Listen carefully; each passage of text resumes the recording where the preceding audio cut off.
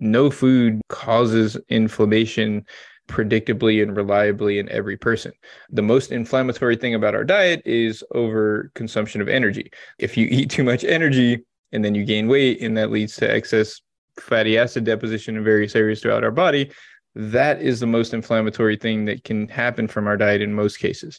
Now, there are instances where someone might have an inflammatory response to gluten due to an underlying genetic predisposition and other factors that kind of led them to have that. So sometimes some foods can contribute to an inflammatory response in people, but to label a food as inflammatory is really just meant to scare people. And when you see people talking about nutrition from a scary standpoint, I mean, you just want to run away like that. That's the thing that you want to run away from the most, because that's what creates so many eating disorders. Welcome to Cut the Crap with Beth and Matt, the world's #1 no bullshit health and fitness podcast. Are you ready to cut the crap with your diet and exercise, get strong as fuck, and build a healthy relationship with food? Then you've come to the right place. Let's go. If you'd like to support us in the podcast, join our Patreon, where you get exclusive content, which consists of monthly workouts you can do at home or at the gym, monthly challenges that are either strength, habit, or mindset based, and access to over 100 plus low-calorie, high-protein, family-friendly meals. These are all designed by a professional chef who is certified in nutrition. These recipes are already in MyFitnessPal for easy fucking tracking. New recipes are also added each week. We believe that fitness is for everyone, so this is our way of getting you started on your health and fitness journey at a price most everyone can afford. So what the fuck are you waiting for? We'll see you in the Patreon. Hello. Hey, how's it going? Hey, Adrian. How are you? I wanted to say, yo, Adrian. Hey, Adrian. And I'm like, I know you must hear that a lot. So I don't anymore because the population has aged a bit. I used to hear that a lot. That's a nice way of saying it. Okay. So I'm a little bit elder. Okay? I used to hear that a lot from all of my friends' parents growing up, and all of like people my age will say that now, but most people, I don't hear it as much anymore. It was very common like in the early 2000s for sure. Oh my God, that's amazing. How are you today? I'm good. How are you? Awesome. Thanks for being here. Yeah, I'm excited. So you are a PhD. You have a PhD in nutrition, correct? Yes, I do. Amazing. So could you tell us a little bit about yourself, a little background of yourself for the audience? Yeah. So I got a PhD in nutrition and health promotion. I graduated with that in 2015. I originally planned to teach at a university and do research and all of that. But social media and online and all of this has really created some new opportunities where I feel like I can reach more people. It's pretty cool. Like I can impact more people through these various channels than I would teaching at a university. So I kind of realized that shortly after graduating, I was still on the academic route, but there's a lot of reasons to leave academia for people who have been in academia. It's a very demanding job with not as much of a reward as most people would think.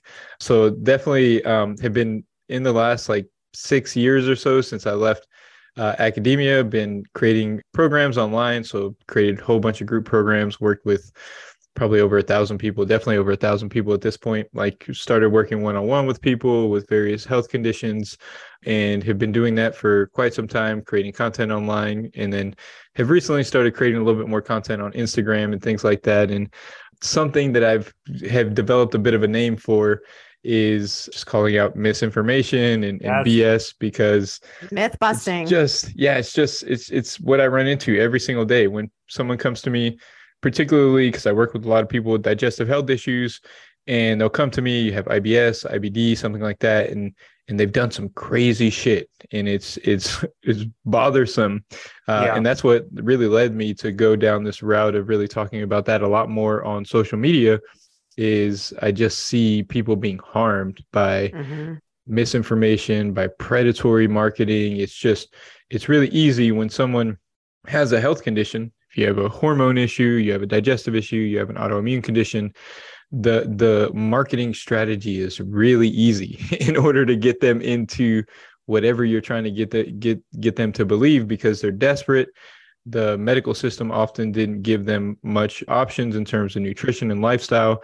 So all you have to do is step in and say, the medical system is, they don't care about you, but I do. And I'm going to come in here and give you an answer to all of your problems. And the reality is there's usually not an answer. That's why they didn't get one from their medical doctors, because some of these things are just really complicated. Definitely. And there's not a clear answer. But if you step online on social media and say, I have an answer, do this nutrition plan and take these supplements, you can make a lot of money doing that. And when I first got online, I signed up for some marketing programs. And this is probably one of the reasons that I talk about this as well. I was disgusted. Like they started putting together my ads and stuff, and I was disgusted by the way that they were marketing stuff on behalf of me. Yeah. And so I had to like pull back. I spent thousands of dollars and I was like, I can't do this. Like it was exactly what I described, just like going after individuals who had chronic health issues and promising them the world. And you can get away with that stuff online, and charging them an insane amount of money on the back end to say like, hey, work with me for 3 months for $5,000 because I have this special program. It's really, really predatory the way that a lot of the stuff is going online. It's like a fucking epidemic, really.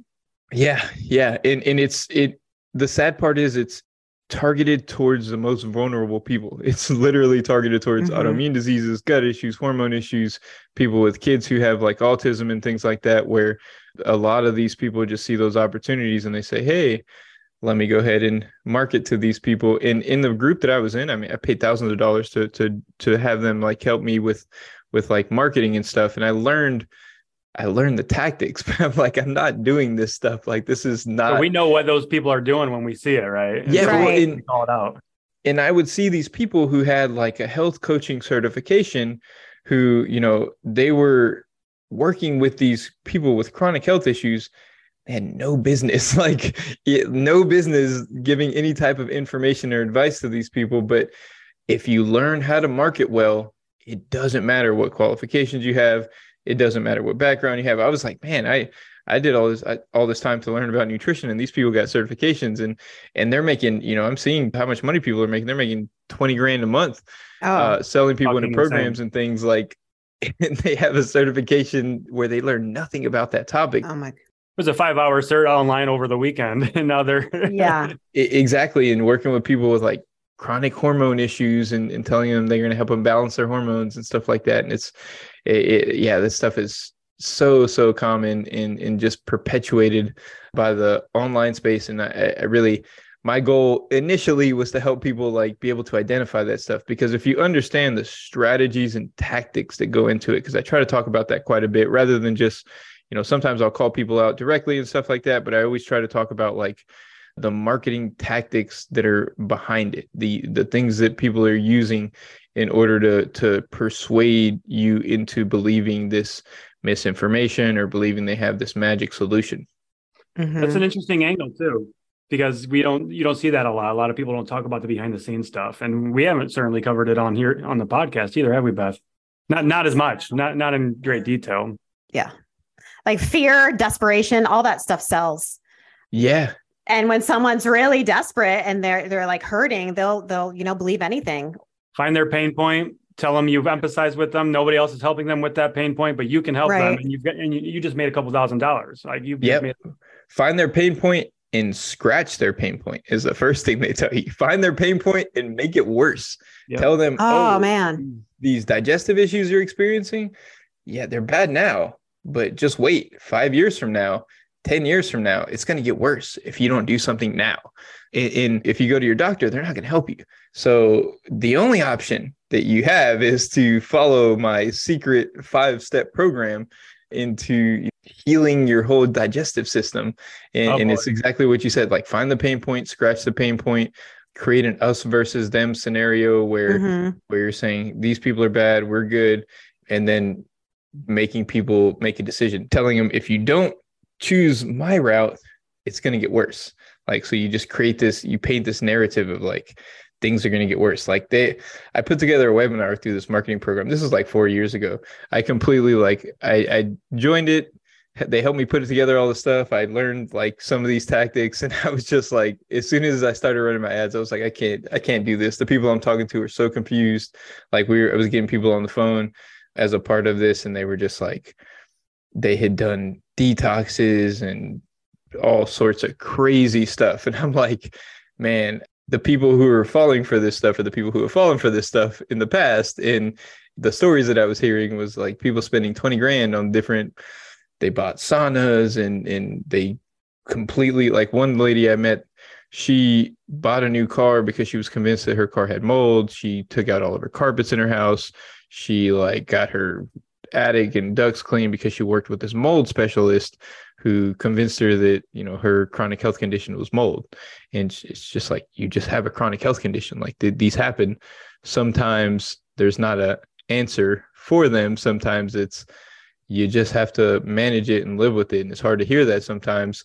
And so it's easier when someone says, hey, it's this, or it's this, or it's something very clear that we can act on. Mm-hmm.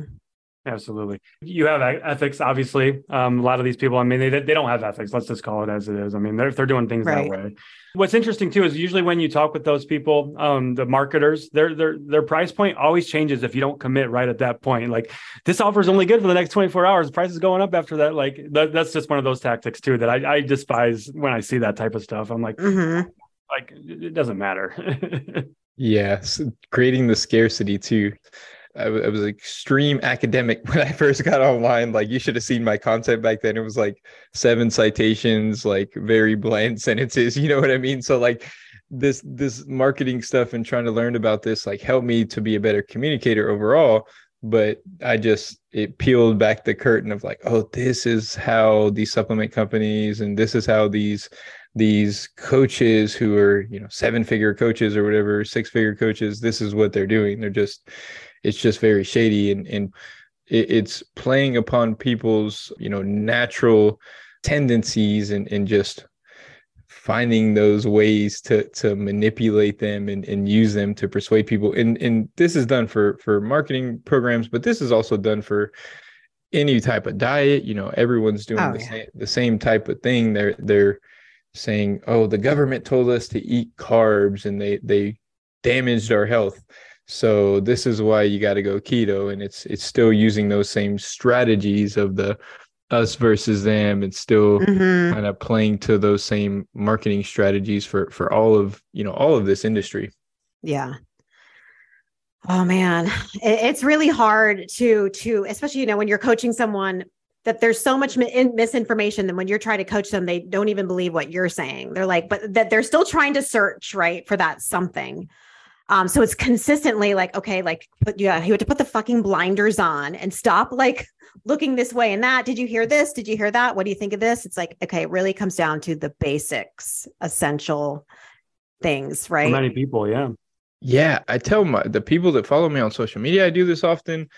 Luckily, people that I work with now, because they follow me on social media, most of them follow me on social media first. So they usually have cut through all that now. I don't have to deal with that anymore. It used to be like the first 3 or 4 sessions of working with someone, it would just be like, why are seed oils not toxic? Why do I not have to eat organic? I just have to go through all these simple topics that they had been fed misinformation about. But now I have all that stuff online, so I can just direct people to the right sources and say, hey, go look at this, and then come back to me, and they understand it. But yeah, that's a big challenge is, you know, people just believe so much stuff. And like you said, you have to put the blinders on. I always tell people who follow me on my social media, I say this all the time, like, please just stop following these people. Keep it to 5 or 6 sources in this space. Like, you don't need 100 different sources. And, you know, people will say, well, I want to hear both sides of the story. And the reality is there's just one side. There's the science. There's, and then there's evidence and information and what's correct.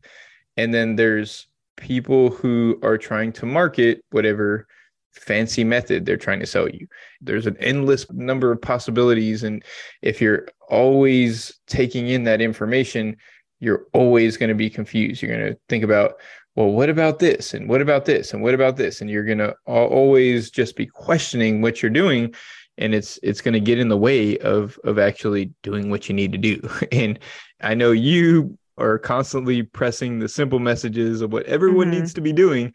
And it's the same stuff that I'm telling people.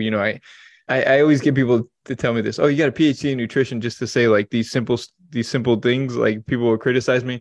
And I'm like, well, I got it to understand nutrition. This is the simple stuff that most people need.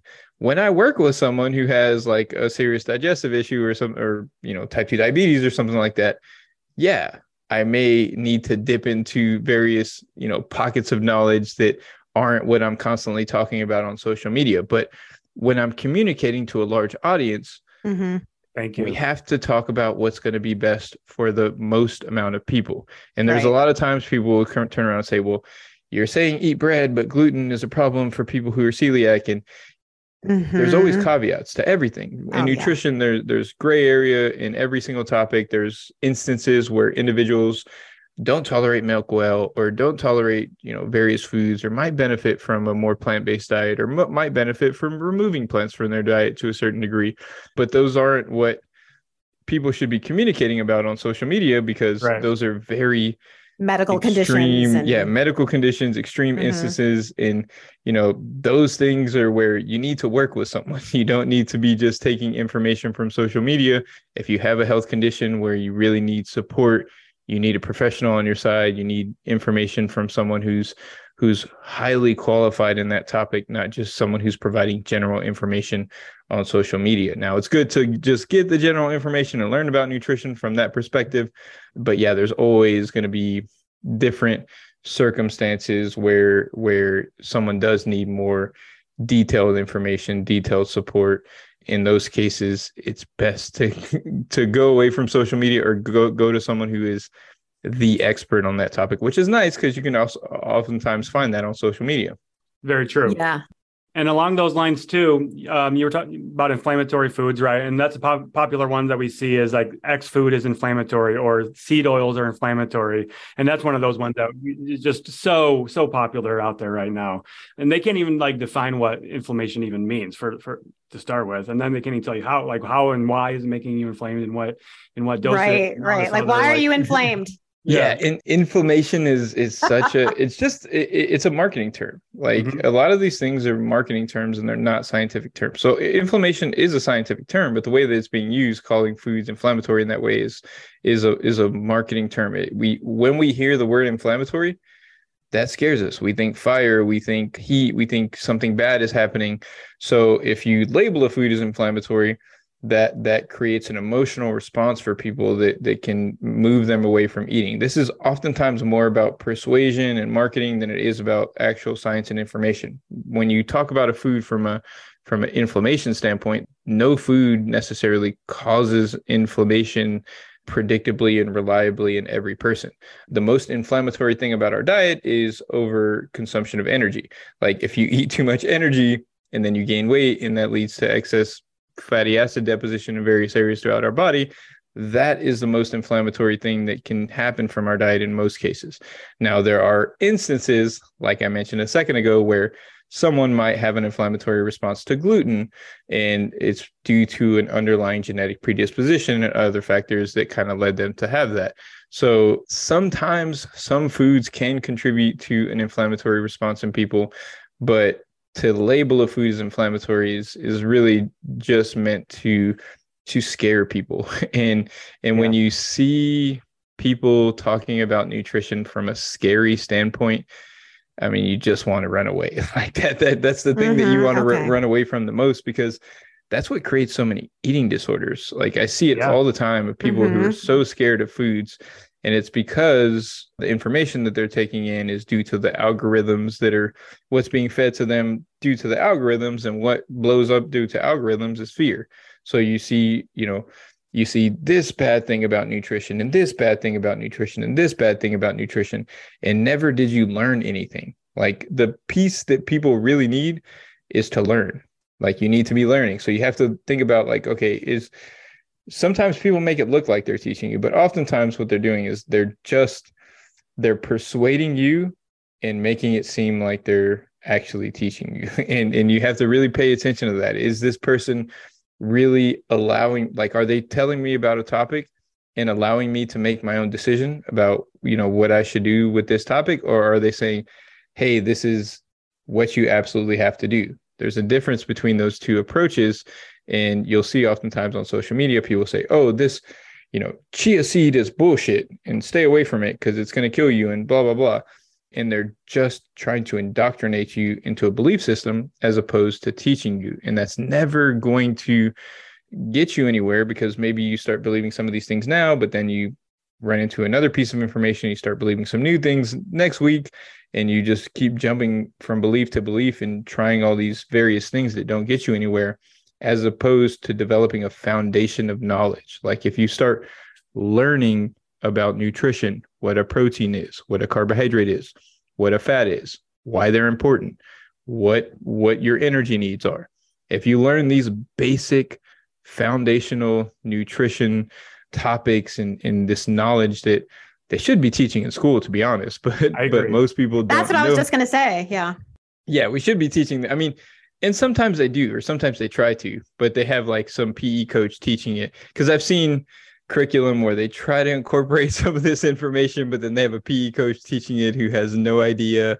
And so it's really like doing a better job of training people in the schools to teach about these topics. But they should be taught early on. Like this would prevent a lot of these issues if people knew what a calorie is, and not from a, oh my God, the calorie is this thing that makes me fat. Like, right. It's a unit of energy. Right. It's how we measure our energy needs in our body. It's how we meet our energy needs in our body. If you learn about nutrition from an early age in that way, like it provides you freedom. It helps arm you against BS, and it helps you to make informed decisions about your nutrition, because at the end of the day, no one can tell you what you should be eating. What you're going to eat is going to be dependent on your taste preferences, what makes you feel good, what you have access to. There's so many factors that go into it. So understanding what's important, knowing the foundational knowledge, a little bit of background on nutrition. You don't have to listen to podcasts for 30 years, and constantly be changing your methods. Like I always tell people, like, I want you to eventually like probably not even need my content and, just tune in for entertainment purposes. But at some point, like, this isn't something that you should be obsessing over for your entire life. Like nutrition is a part of it's something that you're going to have to do forever. And if like a quality nutrition pattern causes you to be obsessive, that's a problem. You have to eat forever. So eating a healthy diet is something that's going to be important for the rest of your life. So if it's burdensome and difficult to follow and, doesn't meet your taste preferences at all or any of that, you're not going to do it forever. And that defeats the whole purpose. Like the whole purpose is 20, 30, 40 years from now, nutrition really makes a big difference. That's when it really, like, early on, changing your diet, you don't see that much of a difference between other people. 10, 15, 20 years of doing those same habits, that's when it really you start to see a separation of, oh, wow, this person lives a certain type of lifestyle.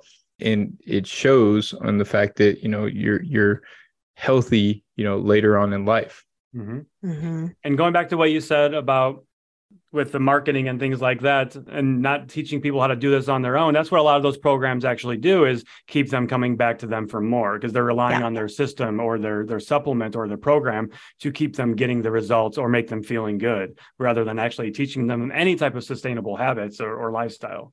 Yeah, exactly. I mean, teaching is not as profitable. Not really.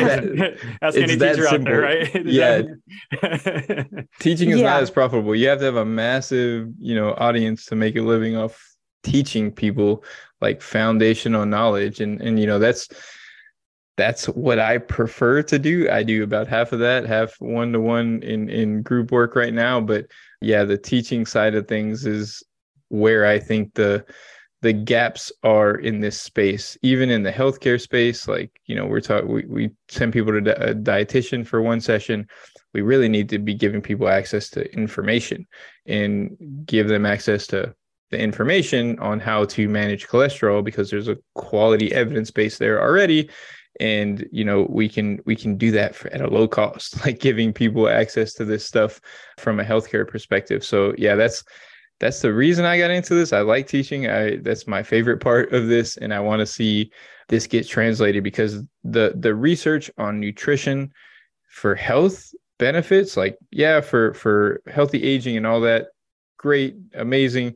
But also from like the application of, if you take someone with type 2 diabetes, if they follow the nutrition plan, they can pretty much guarantee that they're going to reverse it if you catch them in the first couple of years. And so there's like a massive opportunity from a healthcare standpoint as well for us to actually start providing some of this stuff for insurance companies to cover it, hopefully at some point, because it's the most effective therapy right now for many conditions, nutrition and lifestyle. It's just a matter of it's hard to deliver it. That's the challenge. Like, you can't just give it to people in a pill. Yeah. And then if you start paying for people to see a dietitian or exercise physiologist, there's going to be huge variation in the information they get, how effective it is. So I think the next step in getting this more of a part of the healthcare system overall is really packaging this information in a way that it can reach more people and having it delivered in that way. Yeah. Interesting. Going back to the, like, imagine if we just educated our kids about like calories and protein and building a healthy plate in the beginning, like over to like you're teaching a math class, you're literally teaching a nutrition class as part of your curriculum. Yep. And we could cut through a lot of the bullshit. On that note, my son is actually in a nutrition sciences class right now in 7th grade. And I'm actually taking a lot of interest in it. So I'm quizzing him a lot, and because I want to know what he's learning and to see. Nice. The quarter just started last week, so I don't know. I don't have any feedback to give yet, but I'm very encouraged by the fact that he has a nutrition science class as a 7th grader. That's awesome. I have never heard of that. So I've seen nutrition in health classes and health textbooks, and I've looked into that curriculum quite a bit, and it's decent advice. But the problem is the person who's teaching it. Like, it's always those health classes are typically taught by just whoever they could get to take the one or two. They don't have the budget for it, or so they're usually it's a coach, and I've definitely heard some negative things about what people actually learned. But again, if we can, as Beth mentioned, like, this would probably prevent, it would take time, 15, 20 years, but 20 years from now, we'd see some significant changes in population health if we did that. And a lot of this industry would be shifted. And I think we're getting there because there's so many people in their 40s and 50s who have been dieting their whole lives and who are completely fed up with it. And so I think there's a shift now towards more evidence-based sources, but that's happening, slowly over the last few years. And I think it's just going to take quite a bit of time to see the full effect of that shift. Yeah. Yeah. It's like it's a generational thing, right? Like the next generation will start reaping the benefits. My generation. I'm serious. It's like, seriously, no. My mom, I grew up in the 70s, and she was always on a diet, like Jenny Craig, Weight Watchers, you name it. Like, she's done it all. And that's how I got into my disordered eating, from watching her. And I work with a lot of women, the same 40s, 50s, the Eat Your Plate Club, we call it. Mm-hmm. Most of the people I work with probably fit that demographic, 40s, 50s women. I hear it all the time. My mom was dieting from when I was a kid, and I've been dieting my whole life. And like, they this age group is fed up, but also just starting to see through that and show their kids like different, in the anti-diet movement and all of that. So I think slowly starting to shift a little bit away from that. But yeah, it's definitely, dieting 30, 40, 50 years. Like, I can't tell you how many times I've heard that. And it's crazy, because it's just like, food is such an important part of life. It's supposed to be like something we enjoy. And in the relationship that so many people have with food is like a horrible spouse. Like, it's like the worst, type of thing where they love it, but they hate it and they're scared of it. And, it's just like this horrible relationship. And that saddens me the most, because I love food. Like, that's one of the reasons I got into this. Is I know. Like, delicious food is like one of the great pleasures in life. And like, I definitely like, I don't to have to like avoid that, or think that you have to avoid that for health purposes, is just so misguided. To be fair, in the 70s, we literally didn't know anything about nutrition. Like, we knew nothing about nutrition. We didn't know much about nutrition in 1990. The amount of studies that were done back then were so limited. Like 99% of the scientific studies that have been published in nutrition have been published since 2000. Like we had almost no information to go off. So like government guidelines, like they were done with the best intention, but they had such crap data to go off of. They had like, oh, this country eats grains and they don't, so this might be a healthy thing to do. Like the data was so crappy compared to what it is today. And so, back then there wasn't an evidence-based, they didn't even exist. Like we didn't know we barely even knew what changed body weight at that point. And that was like even that was even debated, in terms of like the calorie and energy balance model. Like most of those studies weren't done until, 80s, 90s. And so that's a challenge too, is like, we want to look back and be like, oh man, they got fooled and, 70s was so bad and people were, but it was just, we just didn't know. We had no idea. We knew that nutrition did something, but like no one really had a good sense of like how you're supposed to eat, what's beneficial, how to lose weight, how to gain muscle. Bodybuilders back then would just eat chicken and rice all day. They had they didn't really know how many grams of protein as much. Like they were you just eat certain foods and eat them over and over again. And you have no idea like why or how or what it's doing. Yeah. Yeah. Don't take blind advice from bodybuilders. Make sure you trust them and they're legit first. Yeah, for sure. That's probably why my mother was like running herself to the ground with cardio. I know cardio was like a big thing back in the 70s, 80s. Now women were really strength training then. Not really many people. No. To be honest, nobody strength trains now. Let's be real here. We're trying to change that narrative for sure. It's getting a little better, but yeah, I agree. Yeah, I mean, I agree. The statistics, I think it's like 1 in 10 people say that they strength train at least twice a week. That's like self-report. And people lie like crazy. Absolutely. When you ask people about exercise habits, like the difference between what people say and what is actually measured is substantially different in some of these studies. So yeah, not enough people are strength training on a regular basis right now. Yeah, nutrition too. Yeah, for like the 1,200 calorie one, right? Like that's something we see a lot is somebody says they're eating 1,200 calories, but they're not actually tracking it. They're self-reporting it, even if they are working with somebody. And then when they actually do start tracking, it's like, oh, I was eating 2,200 calories a day or something. No, I mean, it's so easy to just not know what you're eating. Peanut butter. I mean, it's amazing. Yeah, we're so mindless about this. And it's so crazy to me. It's like the demonization of like calories and stuff from like the anti-diet crowd is just, it doesn't make sense. Like we're so harmful. You have to fuel your body with energy. And that's what this is. So understanding your energy needs is just so important. You're acting like they don't exist and it's a bad thing. Well, you can't change the fact that this exists. So let's actually try educating people and help them understand, right? It's like trying to fuel your car without a gas gauge. Like it's like just taking it off and saying like, oh, let's try to figure out when my car needs gas and not. Yeah, hunger cues can help, but a lot of us we can be busy, we can forget to eat, or a lot of us are trained caffeinated. Yeah, or a lot of us are trained to just be hungry all the time because we've always eaten all the time. And so, we've lost our ability to respond to those hunger cues in a way that's appropriate to meet our needs for a lot of people. And I just think it's so important for everyone. I know that some people really have to avoid it because they have very, sensitive, they're very sensitive around having to track calories or anything like that. Yeah, absolutely. For most people, it's such a quality experience to gain that understanding of your energy needs, your energy intake, and then just learn how to balance that outright and do it in a way that's flexible for you. And once you do that, like you can back off of like having to think about nutrition so much, just kind of stick with that for good. Yep. I mean, I'm case in point for that.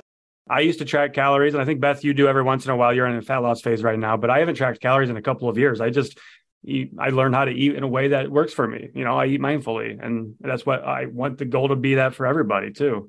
Yeah. Yeah. And I think that's the key. What people should know is like, if you're not aware of what you're taking in, it's really good to try to figure that out. Like you said, it's important to know your energy balance, right? But they're like, well, no, it's so disordered to track calories. It's like, but you can't change what you don't know. Yep. So more looking at it as a learning, educating experience rather than a toxic one. Yep. Like Matt said, you don't have to do it forever. Like I never track calories. I can't tell you the last time I tracked calories, and because I understand how to feed myself, and it's good to get into a routine. So something I always recommend to clients is, like, if your calorie needs are 1,800 per day, eating 3 meals at 500 calories and one snack at 300 calories and doing that regularly, then you'll learn how to put together 500 calorie meals, and it'll just be natural to you. So over time, it's like when you sit down to eat a meal, you're eating 500 calories. Like, and so you know what that looks like, you know what types of meals you eat that fit that amount, you know how to go out to eat and hit that amount because you've done it mindfully for a couple of weeks or a couple of months, and that's helped you to kind of get into a routine around it. But it does, not doing that, some people recommend it, but it's oftentimes people who are naturally thin and who don't tend to gain weight or don't have the same hunger hormone response. Like, if I just eat according to how I feel like eating, I will gain weight for sure because I enjoy food too much. And but then they're also telling you that it's healthy for you to gain weight. Like, you know, the people that are telling you not to track calories and that it's bad for you, they're like, it doesn't matter how heavy you get and how big you get. It's okay. Oh yeah. No, that's that's when it gets to the extreme levels of people who are actually denying the impact of excess body weight on overall health. I mean, that's undeniable. The nuance in that discussion is that, yes, there are people who are obese who are healthier than individuals who are at lower weight because they have healthier lifestyle. Like, if you take someone who has a BMI of 32 and you compare them to someone who has a BMI of 27, but the person with a BMI of 32 eats fruits and vegetables, they exercise, you know, they sleep well, and the person with the 27 doesn't, that person with the 27 is going to have a worse overall health trajectory. So I think the important discussion with BMI is, like, it's one aspect of overall risk, and oftentimes doctors particularly will place too much emphasis on it. And it's one aspect of overall risk. It's not a good sensitive marker to identify, like, high levels of muscle mass and stuff like that too. So there's a lot of negatives with that for as well. Like, I mean, my BMI is like a 28 or something like that. Like, I'm because of the amount of muscle mass you have. Yeah, I'm 6'1", 215, and I'm probably like 15% body fat, but I'm 28 BMI, so I'm close to, you know, obesity. That's crazy. Yeah, I'm definitely healthier than a lot of people who have like lower BMIs than me. So that's where, you know, BMI is just something that it has been too overemphasized as like a marker of health. Like, it can indicate certain things, but it doesn't necessarily indicate good health. And someone who has higher body fat level doesn't mean they're metabolically unhealthy. Like, there's individuals who have a 32 BMI, they exercise, and their insulin, their LDL cholesterol, everything's perfect. And it's always has been. And, you know, I've worked with people I worked with a guy who was, I think he was like 350. His BMI was over 40, and his metabolic health was perfect because he weighed more before, and he'd been overweight his whole life. He's just one of those guys that he has to eat almost nothing to even be where he was at with the 350. He had lost weight though.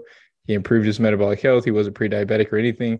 And I'm like, those are the instances where that guy probably he's not going to be able to lose weight to go into a healthy BMI category, but he's doing, you know, enough and doing a lot to improve his health. And it doesn't necessarily mean that he has to go into a healthy BMI category to be healthy.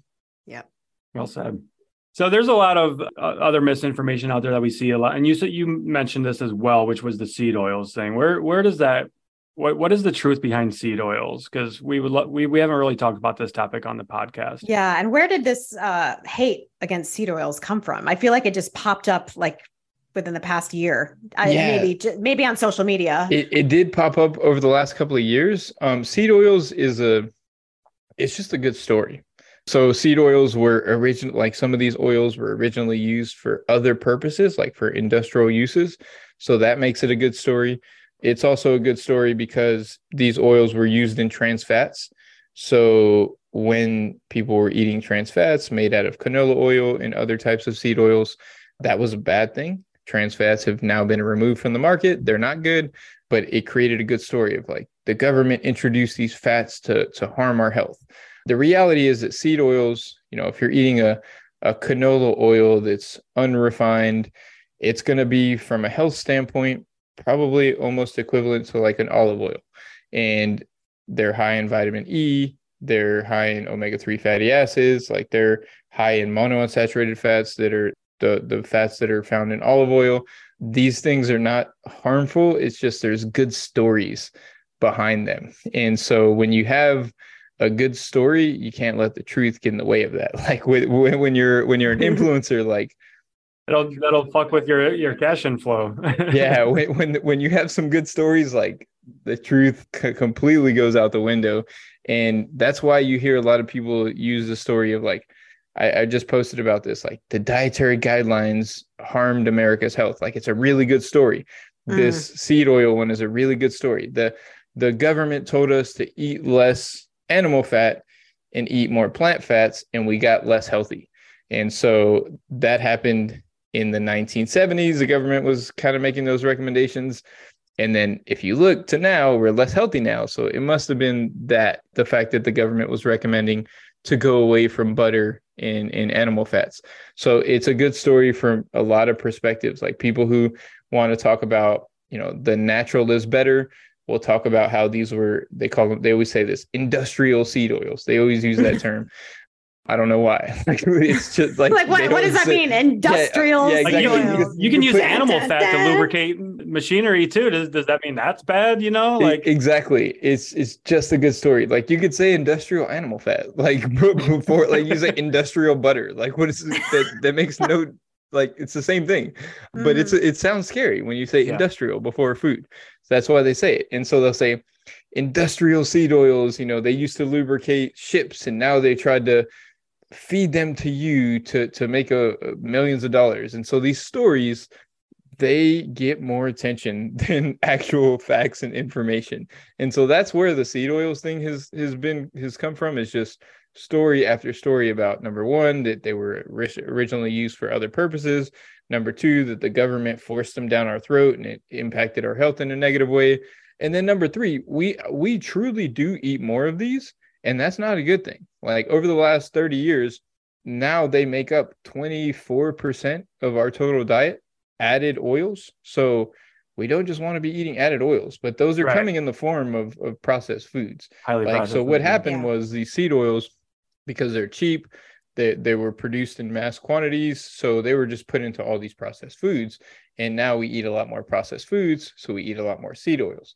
So this is a good point that someone can make to demonize these, is they'll say, oh, well, they're throwing in all these processed foods, and that's why they're harming our health. Or they'll turn around and say, we've eaten more of these over the last 30 years, and obesity has gone up, so they're causing obesity. But all of the studies where people are fed these oils and fed butter or fed some other type of fat, there seems to be overall a health benefit of consuming like a canola oil or a soybean oil versus butter versus a saturated fat. That's what the evidence shows. Stories are so much funner though. So like all of these different stories about seed oils and stuff, like every time I post about this, people are like, oh, people accuse me of like being paid by these companies or whatever. And it's just like, it's so insane. Like the evidence is very clear. Like when people eat these oils, there's no clear negative health effect, but the stories are just, they're so interesting. So when people just latch on to stories, it's sad to me to see that, because like I know that, when I hear it all the time, you hear the same stories over and over again, the lubrication, the government forcing them down our throat, and you'll hear the sugar industry paid the government or something like that to increase or change the dietary guidelines. Like all these different stories they sound great, but if you're trying to get accurate nutrition information, it shouldn't come with a story. Like the story, I mean, if there's a story that makes it more interesting, cool.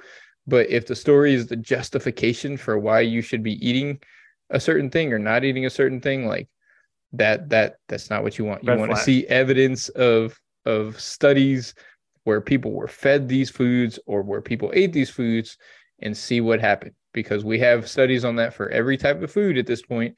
So if you want to know, is something benefiting my health or harming my health, and you're trusting someone to give you the right information, you want to say, okay, is there studies to show that when people eat this food or not eat this food, that there's positive effects on their health? Because outside of that, you can't really say anything with much confidence in nutrition if we haven't fed people this food and seen what happens, because otherwise it's all just speculation. Mm-hmm. Yeah. So that brings us to an I was just going to say, Matt. Okay. Do you want to ask him, or do you want me to? Because we both want to know. So yeah, I think it's important to find different evidence-based people that we know and their opinion on new science. So artificial sweeteners. We know that you did a post recently where you were talking about this. I'm interested because I like to look at, I want to know all the data and what you think about the new stuff that's coming about. There's been a couple of studies this year. And so all the studies this year seem to be negative. Overall, before this year, most everything was either neutral or, not really a major negative effect.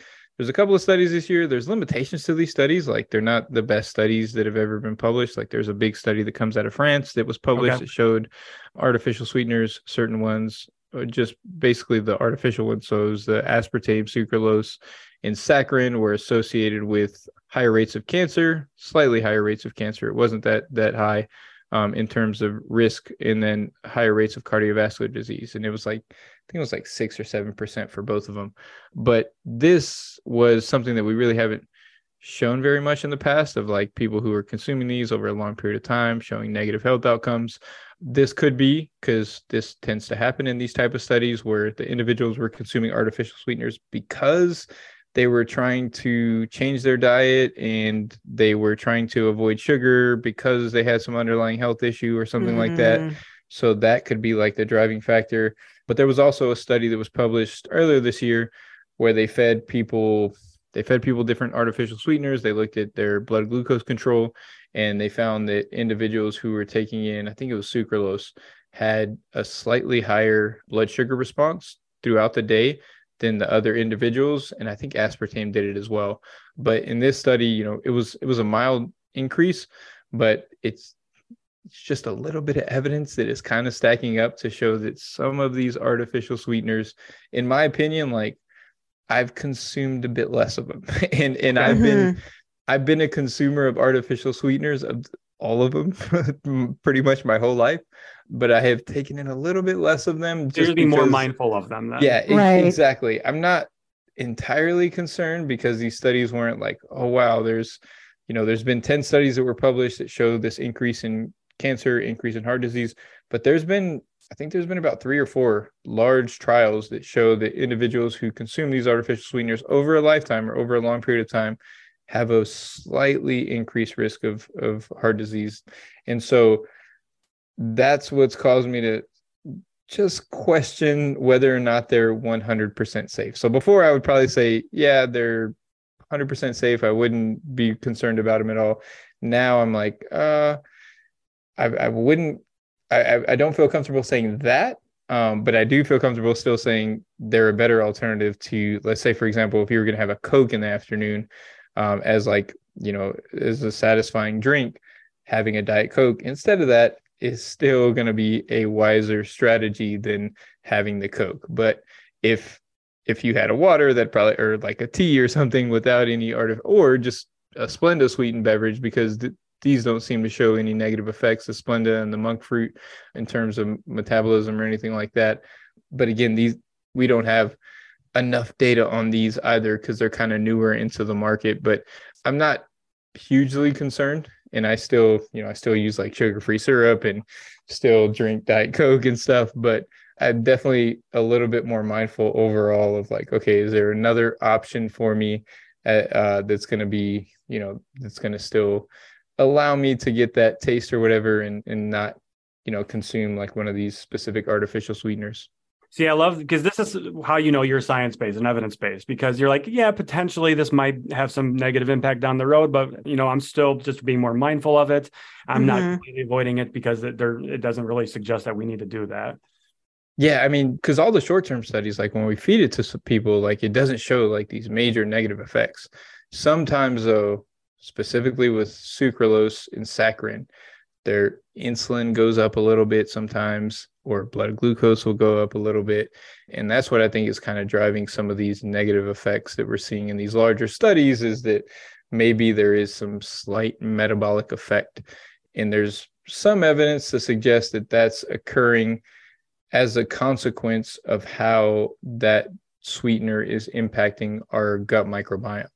So the fact that it's not that we're absorbing it and it's impacting our metabolism, it's that it's impacting our microbiome, and our microbiome is impacting our glucose response or our insulin response as a result of the way that it's having that effect. So it's not directly potentially impacting it, but it's indirectly because it's impacting the microbiome. Yeah, due to changes in the microbiome. So that's the evidence is so, there's just not a lot of evidence. There was one study that was published earlier this year that kind of suggested that. But I mean, these things have been pretty well studied, and the negative effects, if they are there, are going to be pretty mild at best, and definitely a better option, as I mentioned earlier, than like sugar. So like my son loves pancakes.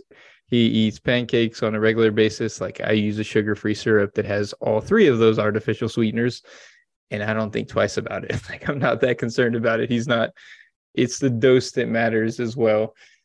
This is where I think that it's probably the biggest concern for some people. There are some people, and I've met these people who use it as a crutch to not have to drink water, and who are constantly drinking artificially sweetened beverages so that they could constantly satisfy like a sweet tooth. And I think those individuals are probably the ones that need to probably be more mindful of their consumption more than anything else. And so there's probably benefits to being more mindful, because there's also a little bit of evidence to show that like when we have more sweet foods, we crave more sweet foods, we get less satisfaction out of sweet foods. So like if you're having a bunch of artificial sweeteners, when you eat a piece of candy, for example, it doesn't taste as sweet. So you feel like you need more sometimes. Because they're actually sweeter, right? The artificial sweeteners on sugar. So yep. So there's a shift in taste perception that can occur. And I'm more concerned about this in children than in adults. But like if you're giving children sweetened beverages all the time and artificial sweeteners and things like that, like their taste preferences kind of shift to where they need more sweet foods to get that same like sweet satisfaction. And I see it at like birthday parties and stuff. I'm like, how do they even eat all this sweet stuff? Like, but I know that, I mean, going to my kids' school and stuff, going to my son's school, like for lunch, like all the kids are drinking sweetened beverages. And that I think is, even if it's artificial sweeteners or sugar, like if we're constantly consuming sweetened fluids, I think that can probably have a negative effect on our overall taste preferences. It breaks my heart that we don't like water as a society. It really does, because like water is amazing. I mean, give me a cold glass of water with some ice cubes in there over anything most of the time. I'll be happy. Yeah, I enjoy it, but yeah, I've been around so many kids that will not drink water.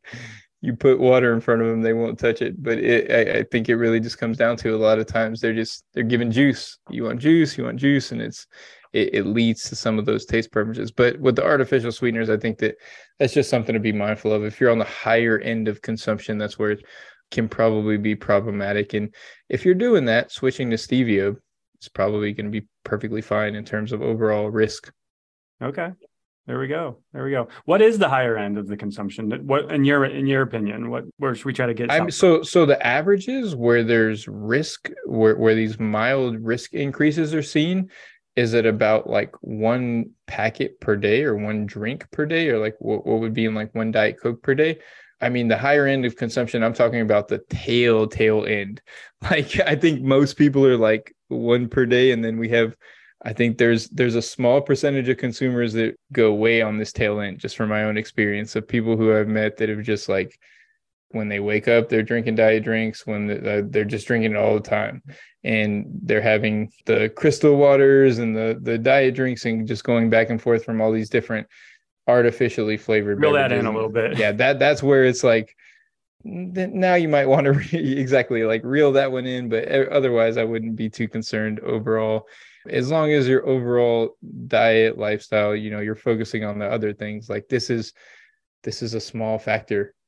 Yeah. Are you sleeping? Are you eating fruits and vegetables? Like all of these other factors matter so much more. So if it's, if you're having some artificial sweeteners as a part of an overall healthy diet and it's something that you enjoy and is satisfying, no issue whatsoever. I wouldn't worry about that at all. Thank you for that. I appreciate Awesome. that. Yes.